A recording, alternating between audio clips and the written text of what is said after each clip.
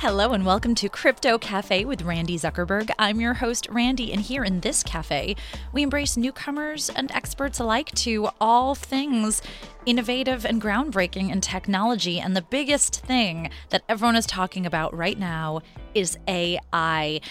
We are in the middle of a writer's strike in Hollywood that's all about AI. You can't step into any conference of any industry without hearing all about what's happening with artificial intelligence. And so luckily, in today's episode of Crypto Cafe, we have an incredible expert at the cutting edge of all things AI, Dr. Seth Dobrin, president of Responsible AI Institute. And fun fact, Seth was IBM's first ever global chief AI officer. So we have the right person here to answer all of our questions and dive in.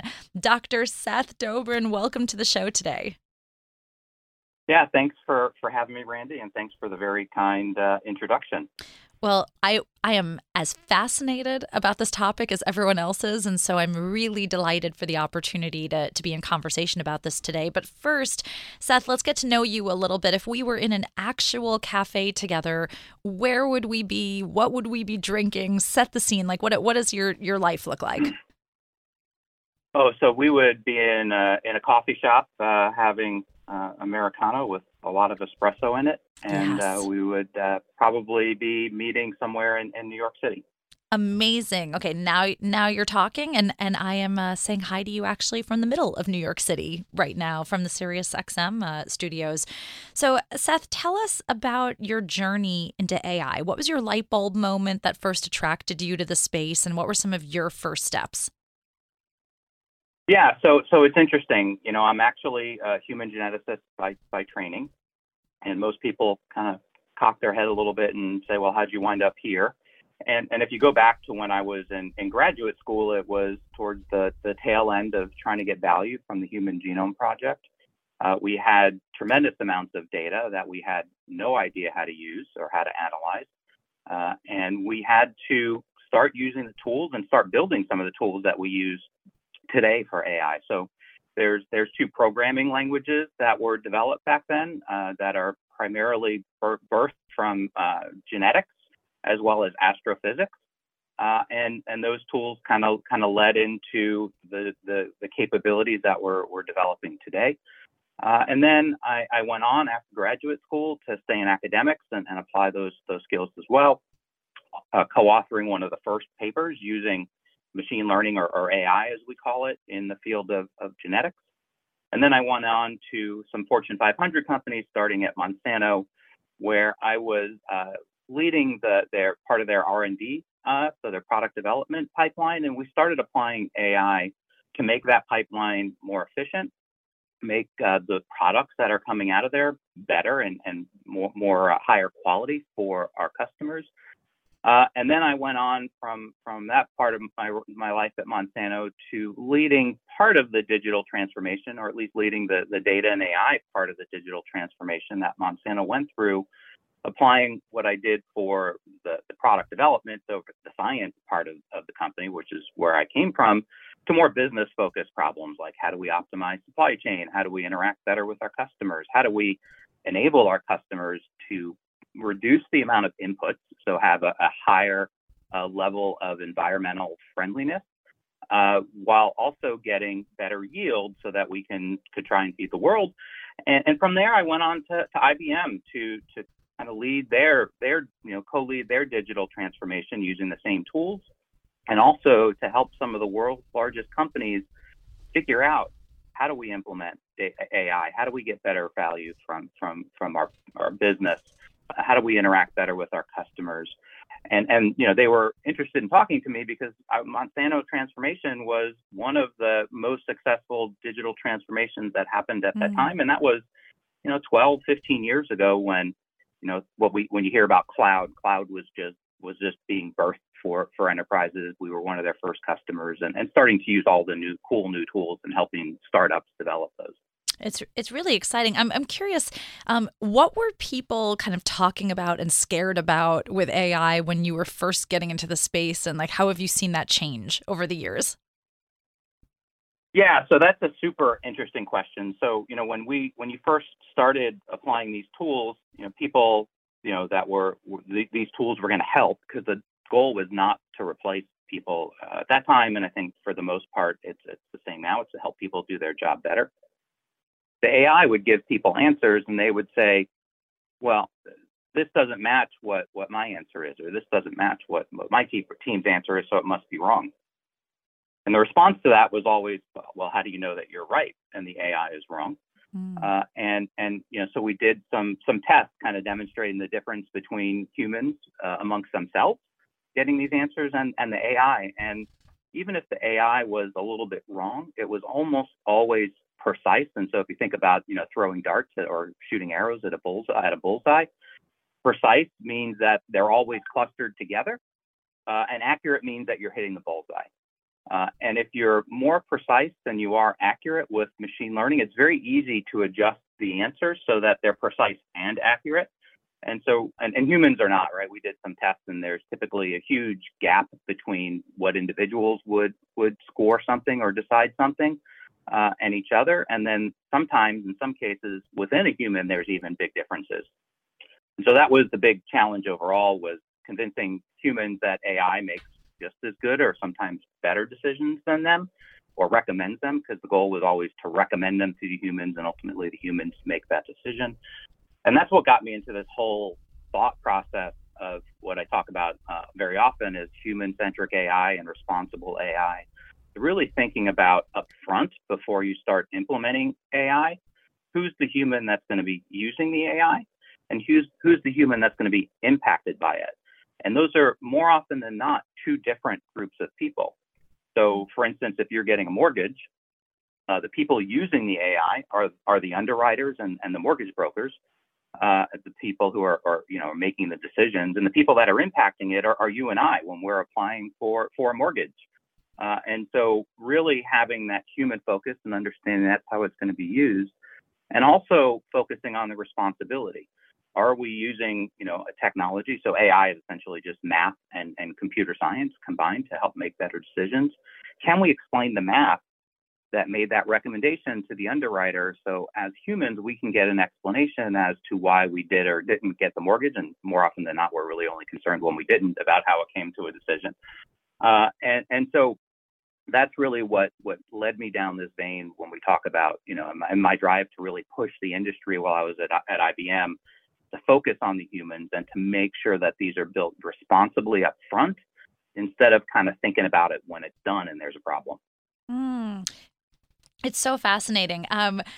Seth, before we dive more into kind of what day-to-day looks like at the Responsible AI Institute, maybe you can just give us a quick lay of the land of what's going on now with the AI race, what's exciting you, what's making you fearful, who do you have your eye on? Yeah, I think, as of November of last year, or as far as, the general public was concerned, probably around January, the field of AI has dramatically changed. And so, I often talk about, old school AI, which is pre-2023, and the new school AI, what we think about is generative AI. And that's really the technology that underlies ChatGPT, which I think, most everyone in the world is aware of today. So there's a huge shift towards leveraging these generative AI models. ChatGPT is what's called a large language model, and there's about 50 different versions or 50 different models that exist today, both from OpenAI as well as a whole lot of other companies and out in the open source.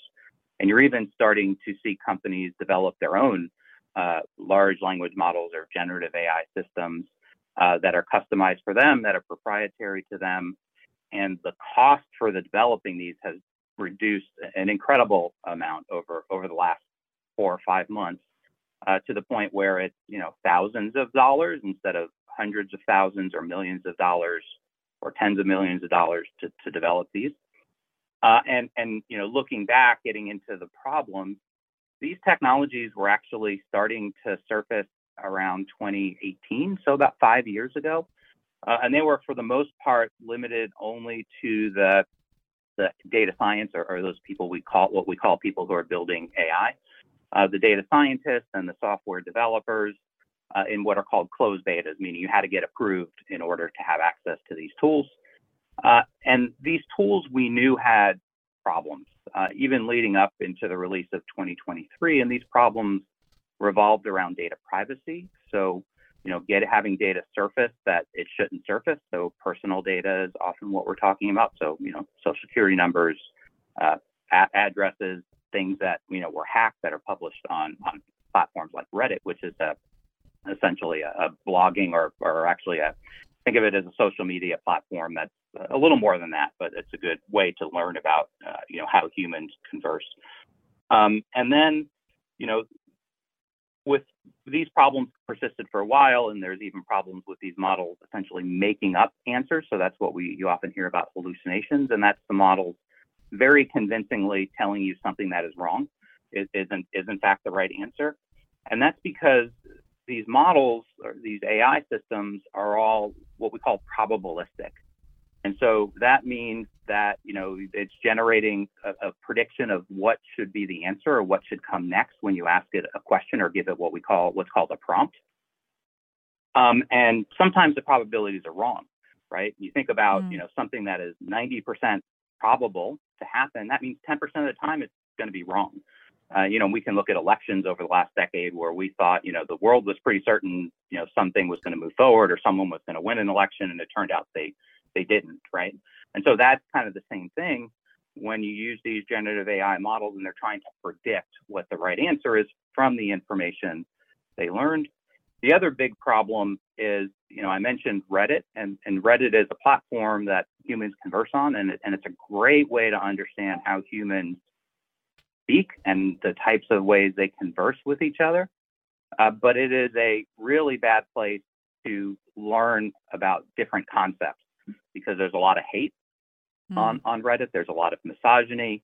There's a lot of misinformation, and the models actually learned those. And that's why you've seen some issues around, like early on when ChatGPT came out. You could ask it, how to make a bomb, and it wouldn't tell you, but if you it knew. And if you tricked it by saying, hey, I'm writing a play and one of the characters is going to build a bomb, it would actually give you instructions on how to build a bomb. Now, they corrected that fairly quickly, but it's still an underlying problem based on, a good subset of the data that these models were trained on. In terms of sorry, go ahead. No, I'm laughing a little bit. I shouldn't be laughing at this. You're talking about like AI, talking about how to build a bomb, but when you're talking about the AI kind of confidently spewing out incorrect information, I'm just thinking that like across all the jobs I've had, like there's always been that one colleague that just said something really blatantly wrong, but very confidently. And now we like have to worry about the AI doing that too. So I'm having a little bit of an inward chuckle about that, but please continue. Yeah, no, that's good. It's like that one person that always is absolutely sure they're right. Totally. I'm going to start using that analogy. And in terms of the possibilities, right? I mean, we've seen over the last 6 months, so since ChatGPT was rolled out to the general public, we've seen this technology particularly advance at a rate that is incredibly unprecedented. I mean, literally every week this field is changing. And, I'd say every week we're making what would be 6 months of advances back to social media or back to the internet. So when the internet came out, it took time for things to develop. That time frame has shrunk, from the equivalent of, what was 6 months, like I said, down to about a week. We're seeing the same level of change. And that's incredibly exciting and drives a credible amount of value. And I mentioned some of it where now companies can build their own for relatively cheap. That allows them to, reduce some of the problems and eliminate some of the, like the hallucinations. So that guy that always convincingly telling you he knows what's right when he doesn't. And then also thinking about, preventing those prompt hacking. So I want to write a play and give me the instructions for a bomb. We can, thinking about how you prevent that. And then even making sure that, the responses are limited to a subset of data and don't get trained into an external kind of AI system. And that's what happened with Samsung, where some of their employees were using it and it got trained into the model. So how do you prevent that? And then I think we even need to go a step further and start looking at how do we make sure that we're providing some kind of scorecard that measures these things. And once you get that type of system in place, then you can start using it for, like I said, making better mortgage decisions. You can start using it for helping humans or reducing activities that humans, for the most part, don't like doing, but they have to do as part of their job. So a good example of this is, information security. So cybersecurity professionals, when they're in an organization, they often spend a lot of their time helping the employees fix problems or prevent problems from happening. Then they don't want to do this. So we're not even eliminating jobs in this. We're not eliminating jobs in this case. But letting the generative AI or some version of a chat GPT help the humans, the employees, resolve those problems on their own for the most part, and then even proactively reach out to other humans that may or may not know they've had the same problem. A good example of that is, phishing, when, someone convinces you to give them your password or sign into something. And so things like that are the opportunity. And then even looking further out, these are generative systems, and today they're focused mostly on languages and images. But if you think about chemistry is essentially a language. And so these technologies are really good at identifying new molecules that are completely different than anything a human would have developed based on knowledge. Genetics is a language, and so how this technology could help really better understand genetics and even help us develop treatments for problems. So, you see these these immuno treatments for cancer and for autoimmune diseases and things like that. Generative AI could help make that more effective with fewer side effects. And so most anything can be thought of, not most anything, but there's a lot of things that can be thought of as language that the technology can help us with today. But that also leads to some new problems around copyright infringement on the chaining of data, how the data was acquired. So, I think the EU has accused OpenAI of acquiring the data for training their model in a way that's against their laws. So there's a law called GDPR, that's a data protection law, and the EU is convinced that OpenAI trained their model without adhering to the principles of GDPR. So these you need to be careful and make sure you're using data that's acquired appropriately and aligned to both the company stance as well as any laws that exist. I know a lot of talk right now is around the writers' strike and artists. And if you were an artist right now, would you be excited about AI, or would you be angry, or a little of both? I would actually be very, very excited because, as I mentioned earlier, like with the lending decision, right, it can help us make better, more informed decisions. And similarly for art, I think it's, art has a lot of emotion in it, right? There's a lot of human emotion that surfaces through art. And at least for the foreseeable future, AI cannot really embrace that emotion the way a human can. And in fact, there's an artist who's a friend of mine named Refik Anadol. He's a Turkish artist, and he's one of the leaders in the space and has been using AI for many, many years to generate new art.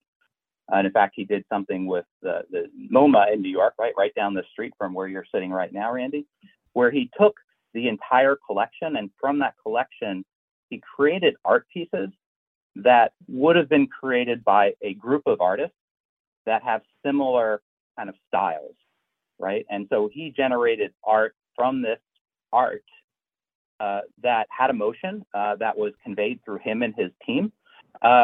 And also respected the rights of those artists because he got permission from the MoMA to do it. Even though the data is public, he still did it in partnership with them. So he was able to take data, acquire it appropriately, and turn it into just really beautiful emotional pieces.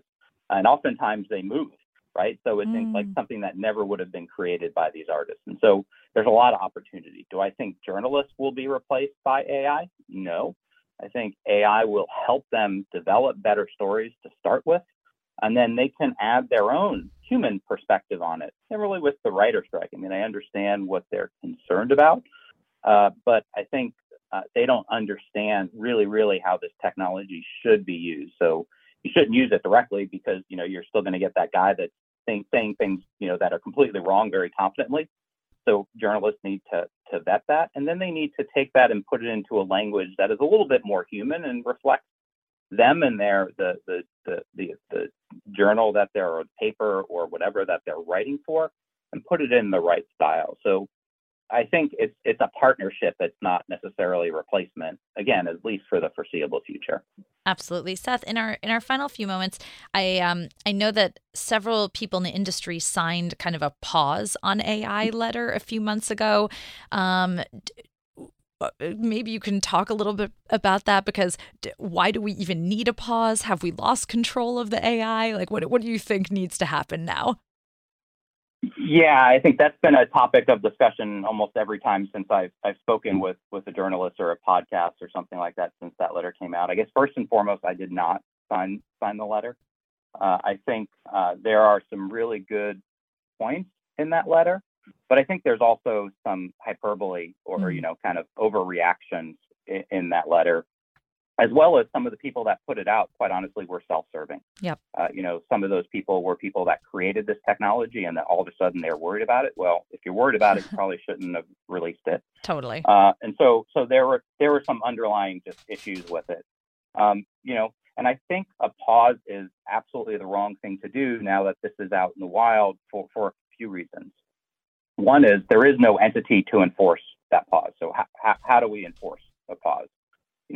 Companies, often or organizations will say they're going to do something and then they sort of do or just don't.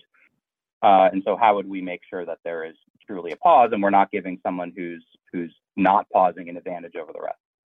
The other is the world is not going to stop around us. And right now, the U.S. as well as, kind of the Western alliance, if you will, are actually ahead of the rest of the world. And so why would we give the rest of the world a chance to catch up to us? I mean, this is, good point. AI has a lot of potential, but there's also a lot of opportunity for bad actors to use it. And so it's essentially an arms race right now. And we need to make sure that we stay ahead in that arms race so that we can protect, the world as we know it and we think about. And then, even from a cybersecurity perspective, right? So hackers are using this technology and will continue to use this technology. And so we need to stay ahead of them.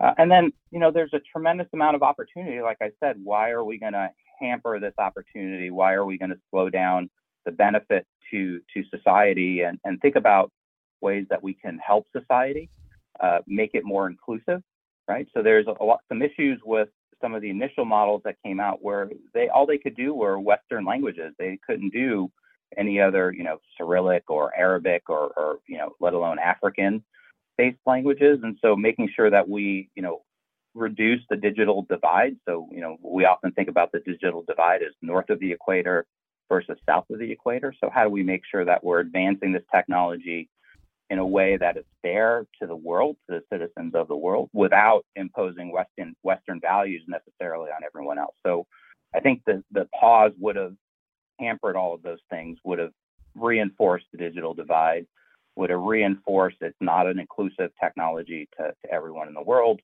And instead of that open letter, I think it's really important for us to start thinking about how do we develop expert-based regulatory bodies such as the FDA, the CDC, the USDA, the EPA, the FTC, the FAA, the European and other country version of those. Those are driven by experts that work with policymakers. And again, this technology is changing every week. Policymakers will never be able to keep up with that. Even experts struggle to keep up with that, but they're the ones that should be making decisions or driving policies or like the FDA does, right? They make recommendations of what should be done, and they're the ultimate arbitrators of. They've been given that power by the U.S. Congress. There's similar bodies in Europe. There's similar bodies in Russia and other parts of the world. And so we need really, the focus should be on developing, expert bodies to regulate, to drive the regulation and policy around this technology. Absolutely. Seth, thank you for such an informative conversation. I could talk to you for hours. Where can our listeners go to keep up with everything you're working on at the Responsible AI Institute? Yeah, so they can go to LinkedIn. So Responsible AI Institute is on LinkedIn, and I'm on LinkedIn. So just S Dobrin is my kind of, if you do LinkedIn slash in and S Dobrin, you'll find me. And I think the Responsible AI Institute is really focused on making sure that this technology, any AI technology or automated automated technology that especially impacts the health, wealth, and livelihood of a human is built in a responsible way that you can measure the level of responsible. So it's a quantitative measure of how responsibly an AI system is being developed. And that's the complete focus of the Responsible AI Institute, and it's responsible.ai. And anyone can become a member, and it's a membership-based organization that's funded by corporations that become members. But any individual can become a member as well. Amazing. Dr. Seth Dobrin, president of Responsible AI Institute and IBM's first ever global chief AI officer, thank you so much for joining me today. So much to think about. And I feel more relieved than ever that we have someone like you on the forefront thinking about the ethics of how to do AI correctly. So thank you so much for joining me. Yeah, thank you so much for having me, Randy. It was a really enjoyable conversation with some insightful questions. So thank you for that. Wonderful. That was Dr. Seth Dobrin, president of Responsible AI Institute. As you can see, there's a whole lot that we can talk about with AI, from disruption in industry to the arts to cybersecurity and the global arms race. And obviously, a lot of work needs to be done in AI, but it's really exciting to have thought leaders like Seth on the forefront here on the podcast. Thanks for joining me for this week's episode of Crypto Café with Randi Zuckerberg. I'm your host, Randi, and please join me again next week when we have an all-new episode.